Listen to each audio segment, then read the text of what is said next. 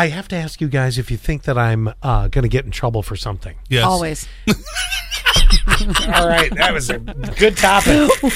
So I'm not dogging on Annette. I just want to be clear on this, but I want to be clear. That's a first. Well, here's the problem. She prioritizes me mowing the lawn all the way down here. Everything comes in front of it. She has to go Instacarting. She has to do this. We have to do something with the kids. Yesterday, and admittedly, this needed to get done. She needed to clean out the inside of her car. Oh, it was just gross. I mean, it was the upholstery cleaner time. You know, you should have seen it. Look like a cup of coffee that was sucked out of one of the seats, which I think it was actually coffee. Now that I think. But anyway, wait, do you guys have one of the things with the waters? Where it's like it steams. A and Bissell? Yeah. We got a Bissell. She bought a nice Bissell for the car. I need to borrow that. Oh, yeah. No, yeah. This thing's awesome, clean out right? your car first. Yes, empty the car first. Shut up. But this thing is built like for that size. It's not like the big Bissell for like doing an entire room.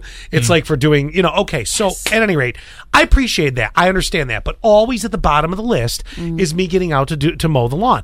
Well, and I can't take the excuses of we could have gotten up earlier to do it. What am I going to do? Go mow the lawn at 7 a.m. and piss off every neighbor? Come on. Don't be that guy. And then I was going to be on the hunt for a riding mower, not a new one. I don't need a new one. Okay. I just wanted a small one. But then everybody gets on me and they say, well, you don't have a big lawn. Right. Until you mow it. And then you're like, wow, this lawn's actually bigger than I realized. And has she mowed it once? Maybe half of it. Then I had to finish it. Whatever. Her mom had a lawnmower guy. When she was renting her house, and the lawnmower guy called me this past week because her mom said, hey, Scott might be interested in having you do it. Yeah. Am I going to get in trouble? This guy's coming by this week to take a look at and if he tells me that he'll do it, it's like $40 because okay, I don't mind. Why would you get in trouble? Because she won't let me buy a riding mower so that I can get it done in 5 minutes so she can carry on with her life. Literally, I would be out and I'd get it done. It sounds like as long as you or someone else does it in this world does it, then she doesn't have to, it's going to be fine. Well, yes, but the problem is now I'm spending money, and if I keep this, if I hire this guy and say, yeah, go ahead, do it. Let's say it's $40 every time he does it, because I mean, with kids and with everything else, I'm finding it difficult to find the time to be able to get this done. And so my question is, am I going to get in trouble if I spend the money? But she won't let me spend the money to be able to buy a riding mower. So now I'm spending the money to get a lawn service. Well, just think this way: long term, the lawn service is going to cost more than the riding mower. That's kind of my point. Do you think? Am I setting up for in trouble? Let me do the math here. I am getting a little sick of mowing the lawn. It's just getting to that point in my life. I've been doing it now for, 30 plus years of my life. Enough. When do you get a break? I guess when I get stones on the front lawn.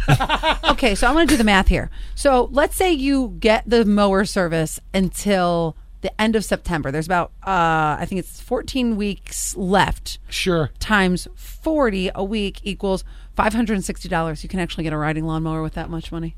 Probably cheaper. So do you think I'm going to get in trouble on this? That's how you got to present it. See, here's the thing. You lead with got to bring the math involved. Yeah, you lead with emotions, not with facts. That's right. So you need to say, did the math, and it's $560 if I hire this guy.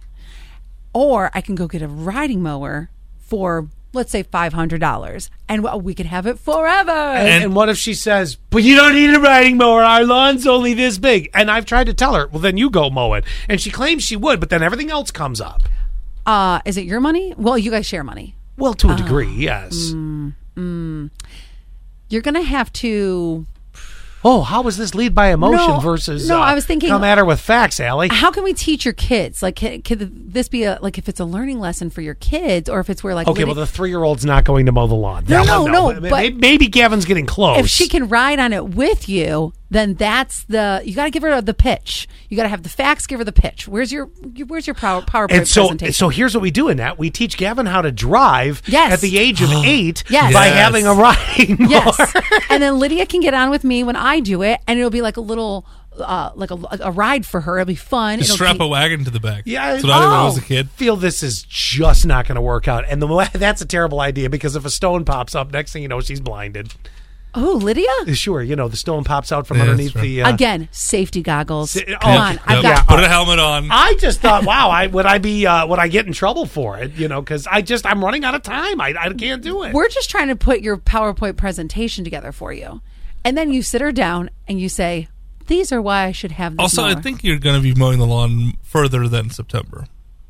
Yes. So it's going to be even more than $500. 3386. Scott, be a man and buy a riding mower There you and go. mow it. Then you move in with Annette and deal with the bitch out session.